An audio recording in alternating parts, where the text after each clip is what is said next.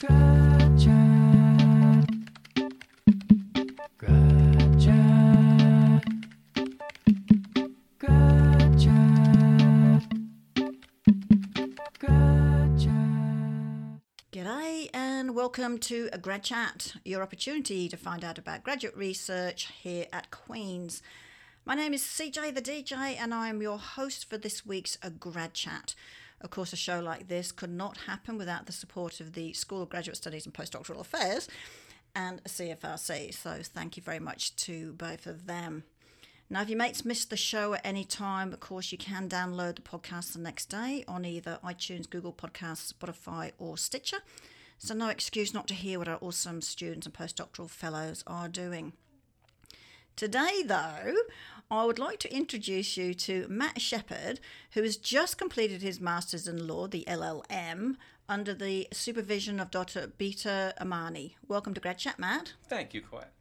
Now, it's actually quite funny because Matt is very used to being in the recording studio, although I think you did yours from home, because Matt used to have a show himself a couple of years ago now called Waffles, wasn't it, on Saturday morning with your wife? I had a show here at the radio station.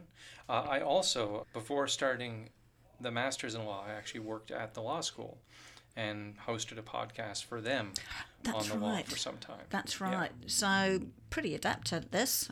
So I didn't have to do much explaining of how the whole system works for Matt, which is always very, very helpful. So you did mention, of course, that you worked in the Faculty of Law, but now, of course, you're in the Faculty of Engineering and Applied Sciences. That's correct. How is it working full-time and doing your Masters at the same time? It was great.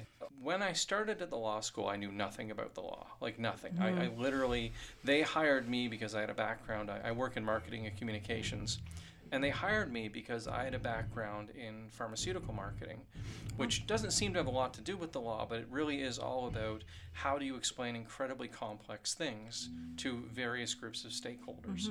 So I think that was the attribute they liked about me, but I didn't know much about the law itself. But after I'd spent a few years at the law school, they launched a program called the Undergraduate Certificate in Law.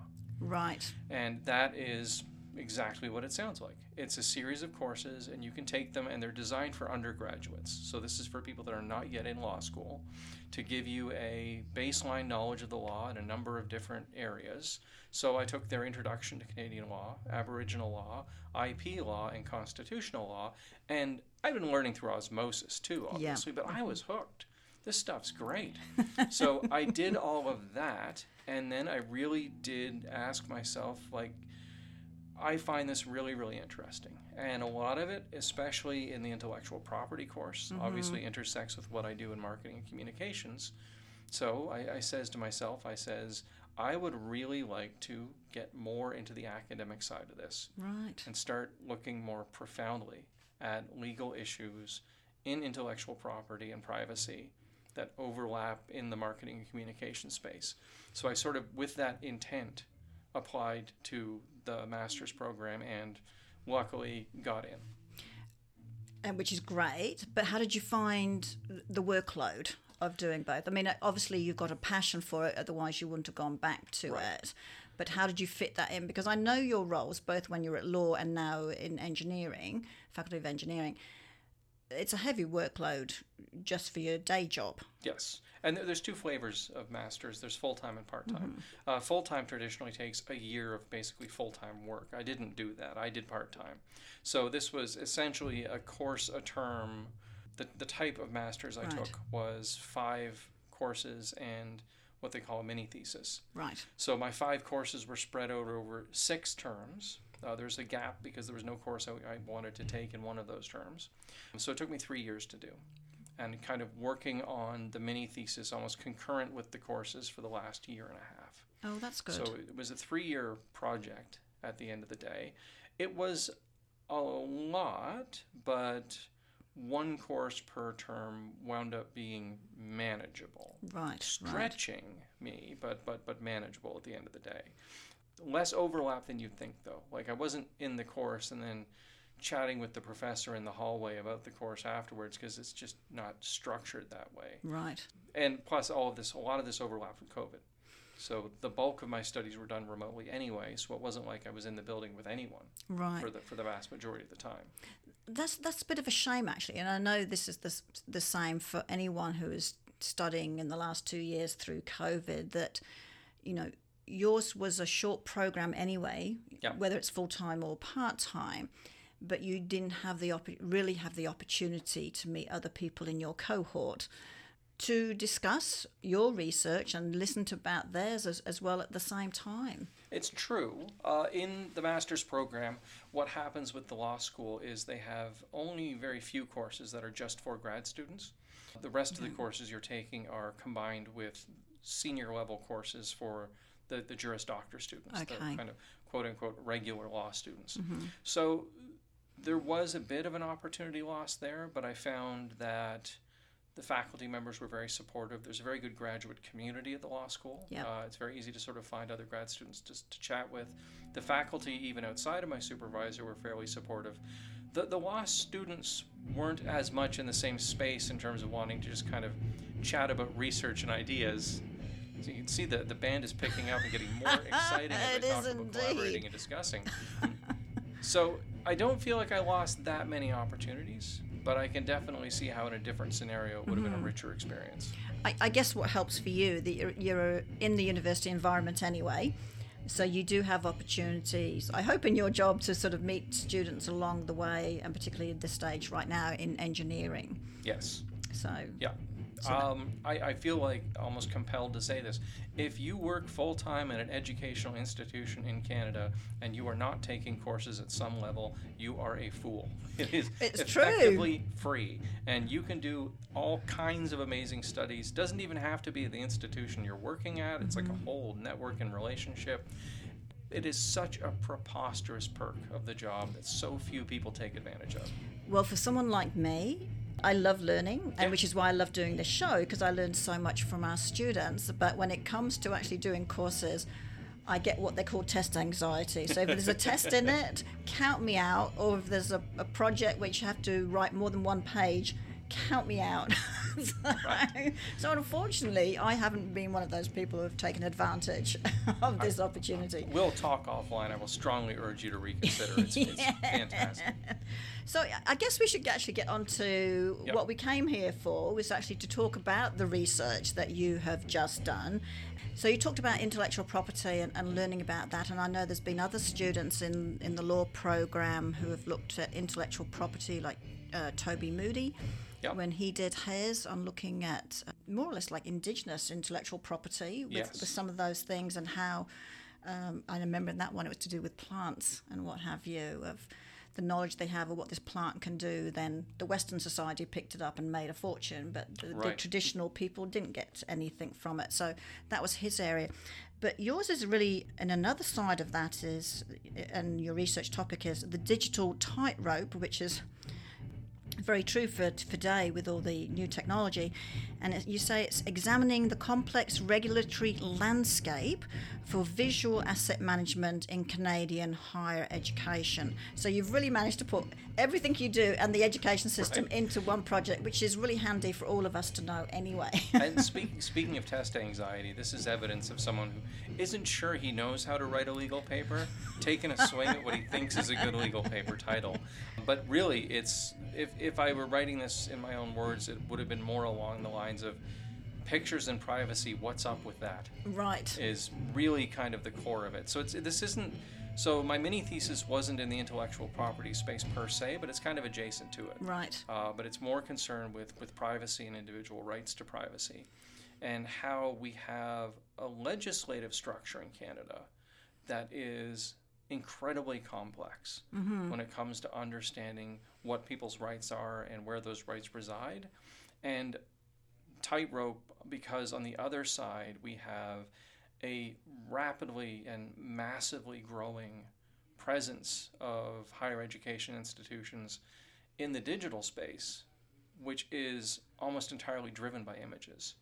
Right. So you've got, on the one hand, this almost 20-odd year old system for privacy rights, and Ottawa is planning an update that doesn't substantially change a lot of what I'm talking about here, but they are planning to update some things about privacy law. But at the moment, pretty much all privacy legislation in Canada is about 20 years old. And 20 years old does not sound like it's that old. Like 20 years ago is not that long ago, especially if you're talking about the law where, there's some laws that date back hundreds of years that are still in force. But if you think about the internet and social media and presence in 2002 versus today, it's almost, when I was researching for this paper, I had to go back in time and try to find archived websites of the university's website from 2002 and talk to the archives people and ask what were we doing online and what did we have in print and etc. There was no Facebook, there was no Instagram, there was no YouTube, there was no TikTok, there was no Reddit. Everything we think of today as kind of the social media landscape didn't exist yet in 2001 or 2002. The amount of processing power and storage it took just to send an image was incomprehensibly large to what we have today, where we've got thousands of images streaming across our phone all the time. So where we're at now is we've got a legislative structure that was set up at a time when pretty much print was the only way you could practically share a picture.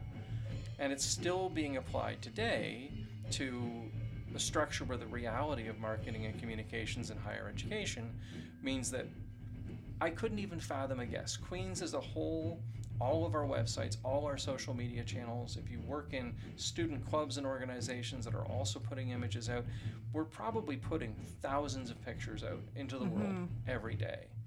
And trying to balance that with a fairly antiquated system of law makes for a pretty untenable situation where it's hard for the people who are managing the images in the higher education institution side to live up to the letter of the law. Right. And the law is not written really in a way that strongly protects the rights of the people whose pictures are being taken. So on that point, and a little bit of a side here, not talking about legalities per se, because we do get we get videos taken and photographs, and we get people to sign a waiver to say that we can use it for Queen's related marketing and promotion. But how long, my issue has been, how long do we keep that permission for?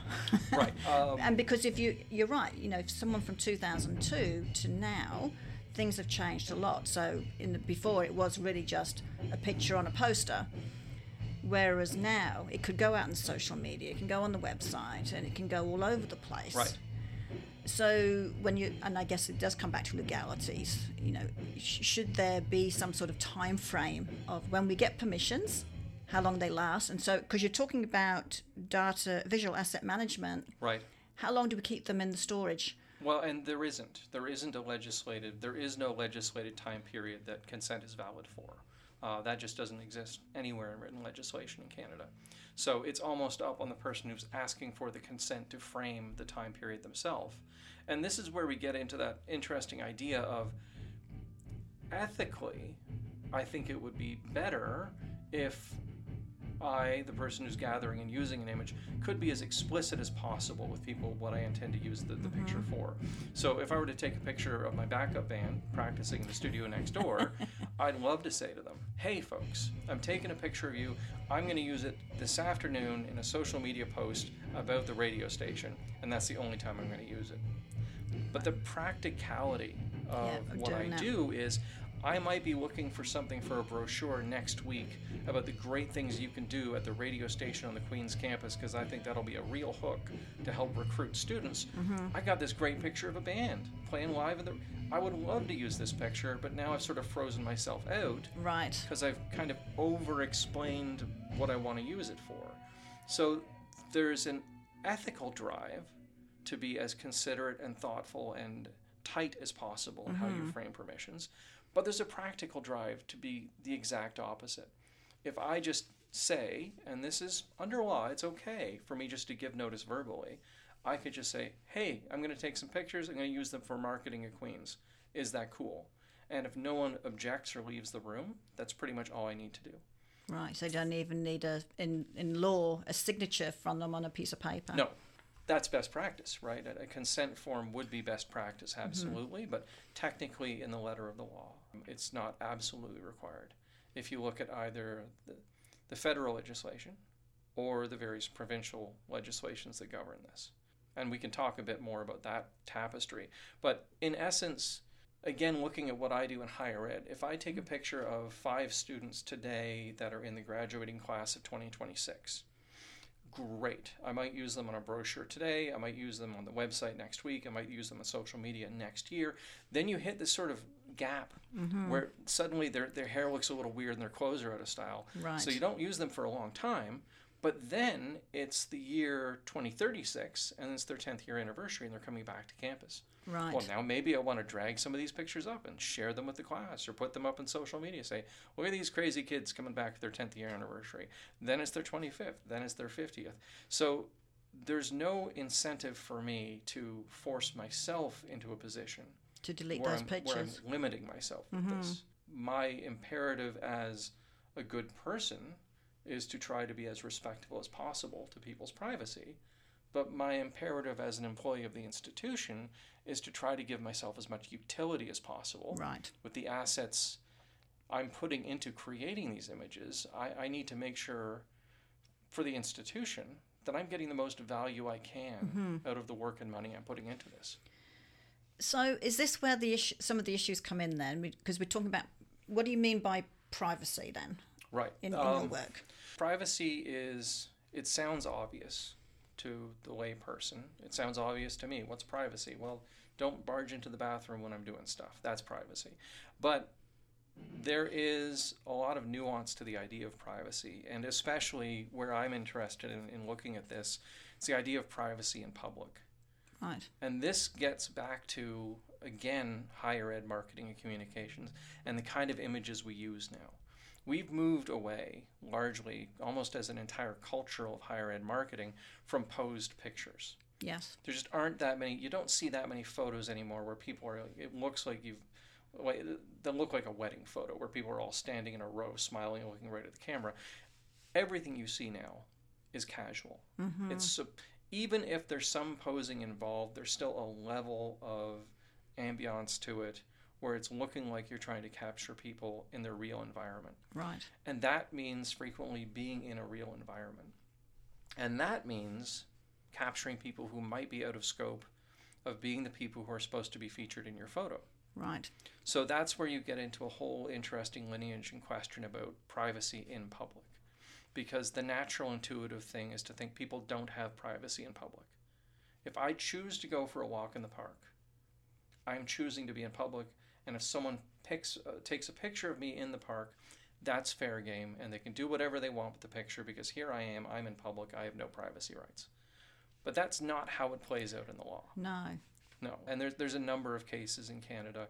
Aubrey versus Edition Vice Versa is kind of the most famous one. It went all the way up to the Supreme Court, where a photographer in Montreal took a picture of a woman sitting on some steps in public without her permission, and later put it on a magazine cover. And this went through Quebec's civil rights process and eventually got up to the Supreme Court, where they affirmed, no, just because a person's in public doesn't mean you have the right to their image to do whatever you want with. Right. There's a lot of other precedent here. There's a lot of other court cases, but that essential guideline has basically held true since then. Just because someone is out and about doesn't mean you can use their image in any way you want. And there's a lot of philosophy that kind of intersects with law here, where women like Helen Nissenbaum, well, all sorts of people, including a woman named Helen Nissenbaum, are talking about something called contextual integrity. So the you in front of me right now, you chose to wear these clothes today for a reason. Yeah. Because you knew you'd be in certain places and people would see you, but if you were going to the opera, you might dress a certain way. Or if you're at home enjoying a piece of toast, you might dress a different way. Or if you're into various subcultures or various hobbies, if you're going to the Renaissance Fair, you might dress a different way. And even if you're in public in most of these scenarios, if I take a picture of you at the Renaissance Fair and display it to people in an entirely different context, I am violating your privacy. Right. Because I am removing your right to control your image in the context you intend to be in. So how does all this play out then at a university? Because because you're talking about, how it works in Canadian higher education. Because we're always taking lots of photos, and actually right now we're wanting to take even more because we've had 2-year hiatus because of COVID, and so we're all wanting to take new images and things. So how does this private versus public versus being in an institution where there's a general consensus that you could be in a picture, and there are certain areas where they will get permission, and others you just, like you said, you could be on the peripheral. Yep. And they haven't asked you, but they've asked the person they're honing in on. Right. So how does this work in the university context? So it plays out practically as essentially what are the consent management practices we need to be aware of, depending on where you are and the legislation that applies to you. And is that federal, or does each province do something different? A little bit of everything. Okay, of course. So there's Fuzzy line. well, the simplest way is, generally speaking, universities are at least partially publicly funded bodies. Right. So they tend to fall under privacy acts that are managed at the provincial level. So in Ontario, it's FIPPA. Okay, The yes. Freedom of Information and Protection of Privacy Act. Basically every province has FIPPA type legislation Right. that governs higher education institutions and other public institutions in those provinces.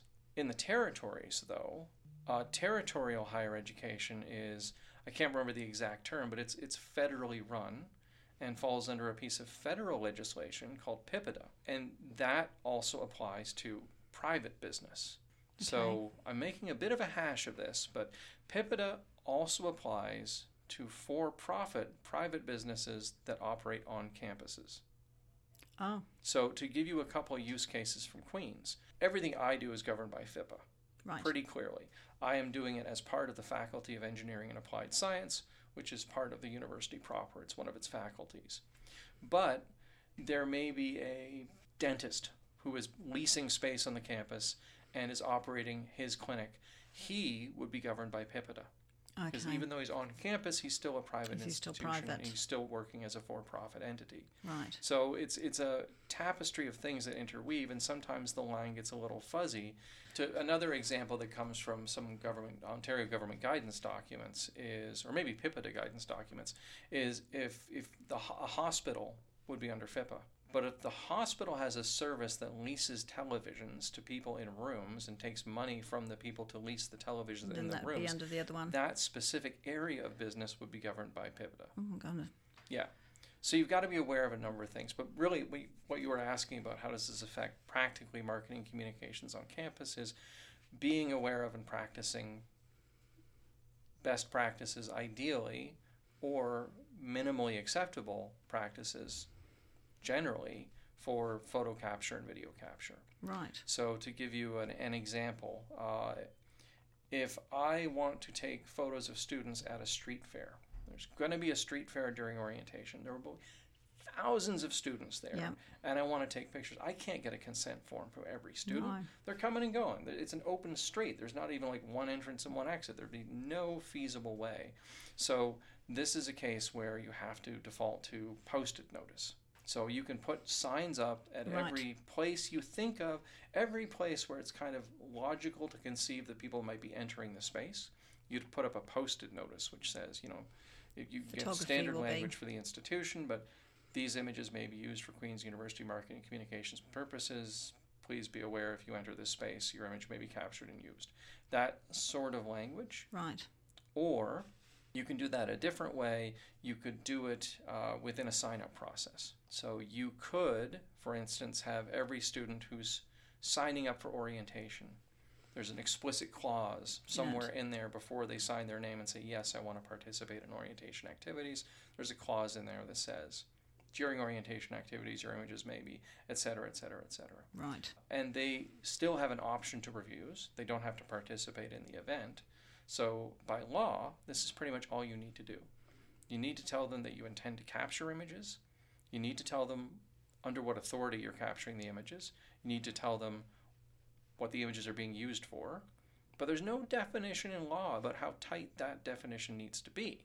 So you can just say for marketing and communications purposes, and there's nothing in the law saying you can't be that broad. And finally, you have to give them, there has to be an opportunity for them to say no. interesting again, because looking at our photo video waiver that we have, one asks, can we take your image? But another question is also, can we use your name? Right. Which becomes really tricky if you're the photographer and things, and which ones you have to get the name from and which you don't, kind of thing, or making sure you know exactly who that person is, and then marking on the image, don't use name. And I've had some too where I've asked for permission to use photographs, and I've asked, I want to use it in two different areas, for instance. One on the website is a celebratory type thing, and another one to put on a permanent collage on a wall. And they'll come back and say yes to the collage, no for going on the web. Okay. Totally get it. Yep. But then again, the person who's been taking the pictures, we have to make sure each individual image has then been marked to say only for this. Yeah. Which creates, and when you talk about asset management, maybe I'm talking in a different way, but again, that makes things really tricky, right? No, you're absolutely right. I would say that you are doing things the most correct way in terms of an ethical approach that's very respectful of the rights of the person you photographed. You are going above and beyond in a legal sense. You could have just framed, we want to take your picture and use it for marketing purposes, and say nothing else, do whatever you want with it. And I mean, the other aspect of this, getting back to this idea of tightrope, is there is not a lot at the end of the day that really protects the person whose image is taken. So in law, there's basically two areas of redress. One is legislation. So you go to basically the government and you say this person is doing something wrong, make them stop, and the government says, I agree, you there, stop this. And the other is tort, where you sue somebody. Right. So let's take your hypothetical. The student sees their picture on a permanent banner, doesn't want it there, and they think it's the worst thing in the world. Well, under the law, they could sue you. They could say, I'm going to sue you, and then they have to find a ground to sue you under. And that's tricky in and of itself, because there's not really a great tort that matches up exactly to, you took my picture and you're using it and I don't like it. There's a tort called appropriation of personality, but it's, with the exception of some small use cases, including a case called Vanderveen, which was in a small claims court in Ontario a while back, but broadly speaking, appropriation of personality really relies on you having a popular personality to appropriate. Right. So if you were Wayne Gretzky, pretty easy to do something with appropriation of personality. But for Colette or Matt, there's not really much there. No. You're not appropriate. If you put my image on something, you're not appropriating that much, really. At the end of the day, you're not really cashing in on like my super fame or anything. So it's hard to find a tort. And even when tort cases have been proven, which was the case in Aubrey and the case in Vanderveen, the awards are usually in the hundreds of dollars. So this is not a crippling blow to the institution financially, and it's not a massive windfall that's going to motivate people to pursue that. On the legislative end, if you go to the Ontario website about FIPPA, the Privacy Commissioner of Ontario, literally the first step of a complaint process to the Privacy Commissioner is try to work it out with the organization at the other side. Right. So you can't even file a complaint unless you come to the institution and given it a shot. And I think if a student came to you and said, hey, you put my image on this big banner and I don't really like it, you're either a decent human being and you're like, oh yeah, that was a little crappy of me, I think I'll change the banner, and you'll change the banner. Or if you wanted to take it to the mat because you're really mean for some reason, well, you've got their consent. They gave you consent. You said what the purpose was. You gave them all the outs. They didn't use it. So at the end of the day, the worst that the government would do is say, yeah, take it down and make a new banner, please. Right. And then you do the same thing you would have done initially anyway. And the other aspect of this is what we haven't talked about, and what really seems to me the most practical outcome of people with issues in the public sphere is public shaming, basically. Right. The worst case scenario here isn't in fact a legal consequence for the university. It's this student going on Instagram and on Twitter, on Facebook, and saying, look at these monsters appropriating my image without permission, how dare they? Right. And then other people are like, yes, Queens is the worst. And now you've got a public relations issue. Right. So there is a motivation on the campus's end to be good citizens, both to be good citizens and also just for straight impact management. To That make comes sure down these to that are resolved. reputation, isn't it? It does. Damaging reputation. But when you get right down to the tangible aspects of the law, there just isn't that much to punish bad actors in this particular space of taking a picture, getting some form of consent, and then using it in a way that somebody doesn't like. There's not any precedent in law of that really going poorly for the organization that's using the image. Right. The cases I've mentioned, Aubrey and Vanderveen, these were cases where permission wasn't sought at all. Nobody asked, nobody waved, nobody said hello. It was just take a photo and use it without ever speaking to the person, never posting a sign, never putting a clause in a contract. Right. So there is nothing in law that substantially prevents us as marketing and communications people at a university from taking a pretty liberal license with the images we gather, except we have, and especially at an educational institution, we do have an ethical obligation to try to do our utmost to protect the people who are here, Yeah. which includes protecting their privacy rights. I'm going to add one more thing, perhaps, when you're talking about pictures, because we can take some fabulous pictures in a research lab and things like that. Yep.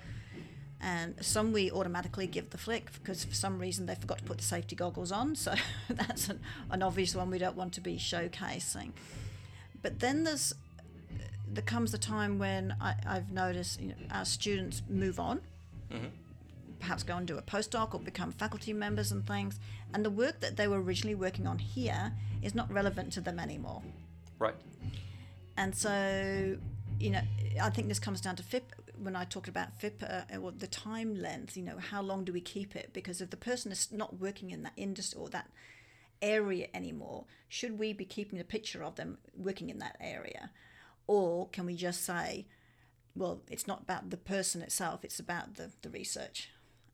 So, that's another area, I think, which is a bit dicey. But I think that's an ethical area. True. I think that's a question, and I think it's a good question and a question that's worth examining. But when it comes to the law, if you got a picture of them researching pizza and they gave you full permission to use the pizza research photo, and they didn't put any limitations on it when they gave you that permission, then they move on to work on baguettes, and they say, hey, I'm not in pizza anymore, you can't use that picture. Legally, you can. Yeah. Ethically, maybe you shouldn't. Shouldn't. Yeah. Okay. So how would you like, I know you're looking at this tightrope. How would you see things changing if they could change? Or is it one of those things where for an academic institution, we don't want it to change because we have a bit more leeway? I am not a strong enough legal scholar to envision a workable solution that kind of reconciles all of the tensions here.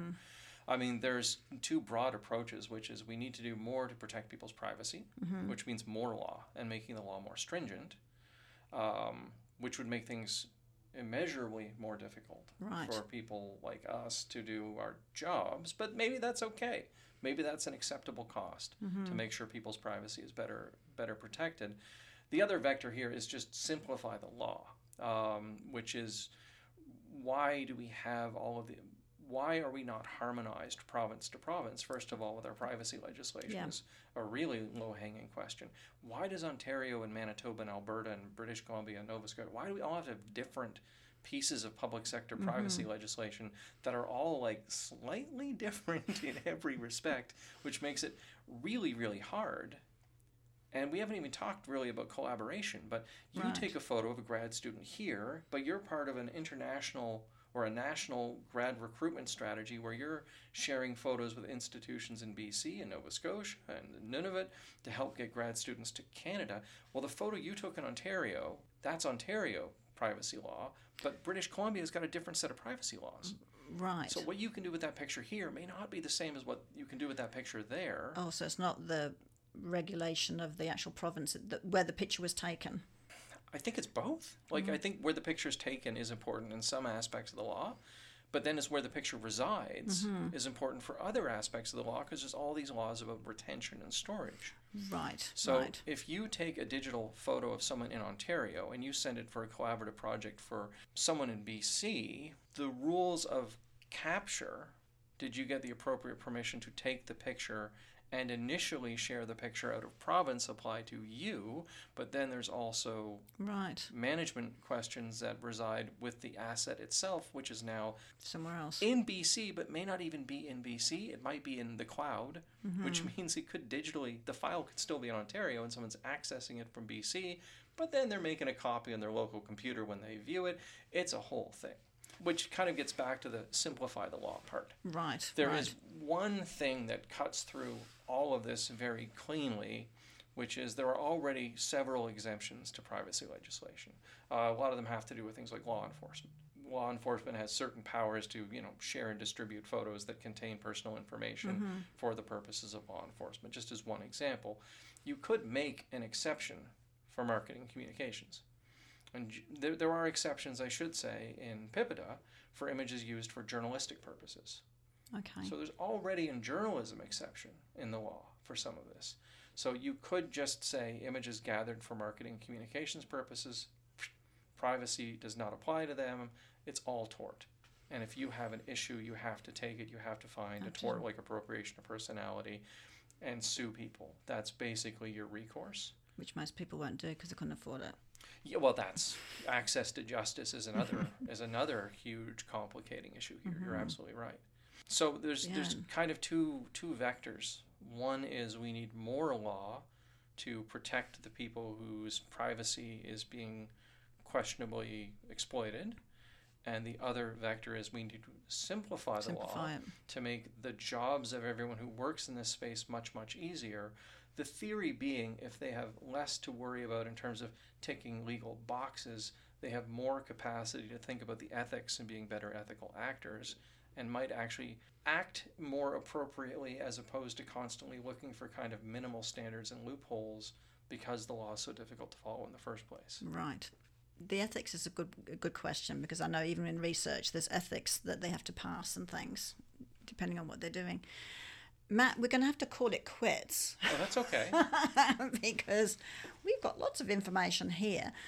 And it's a topic that's really quite interesting, as you said, but unfortunately we are going to have to stop. But maybe when you think about it even more after all this, even in 6 months' time, after you've had time to reflect on what you've just finished, and with the way things are changing right now on campus, it'd be interesting to see if you have the same thoughts and things. Yeah, law is amazing. I think really it gets you thinking. Yes, the certificate in law is available online, so anyone who's listening to this can take these courses. I love it. I don't even work for the law faculty anymore. I have no reason to promote it. It's genuinely excellent. I'm constantly promoting all sorts of things that we do on campus. It is a genuinely great program. So I think if anyone out there has any curiosity about the law, the Queen's Law Certificate in Law program is a great way to learn a whole lot real fast. That's good. Yeah. Well, thank you. Thank you very much for coming on the show. It's been you. great to have a colleague on the show with me in a different capacity this time. So that's great. So that's it, everyone. Another week of Grad Chat sadly comes to an end. And don't forget, you can download the show tomorrow from either iTunes, Google Podcasts, Spotify or Stitcher. Just type in Grad Chat. Until next week, this is CJ the DJ signing off with a big hooray.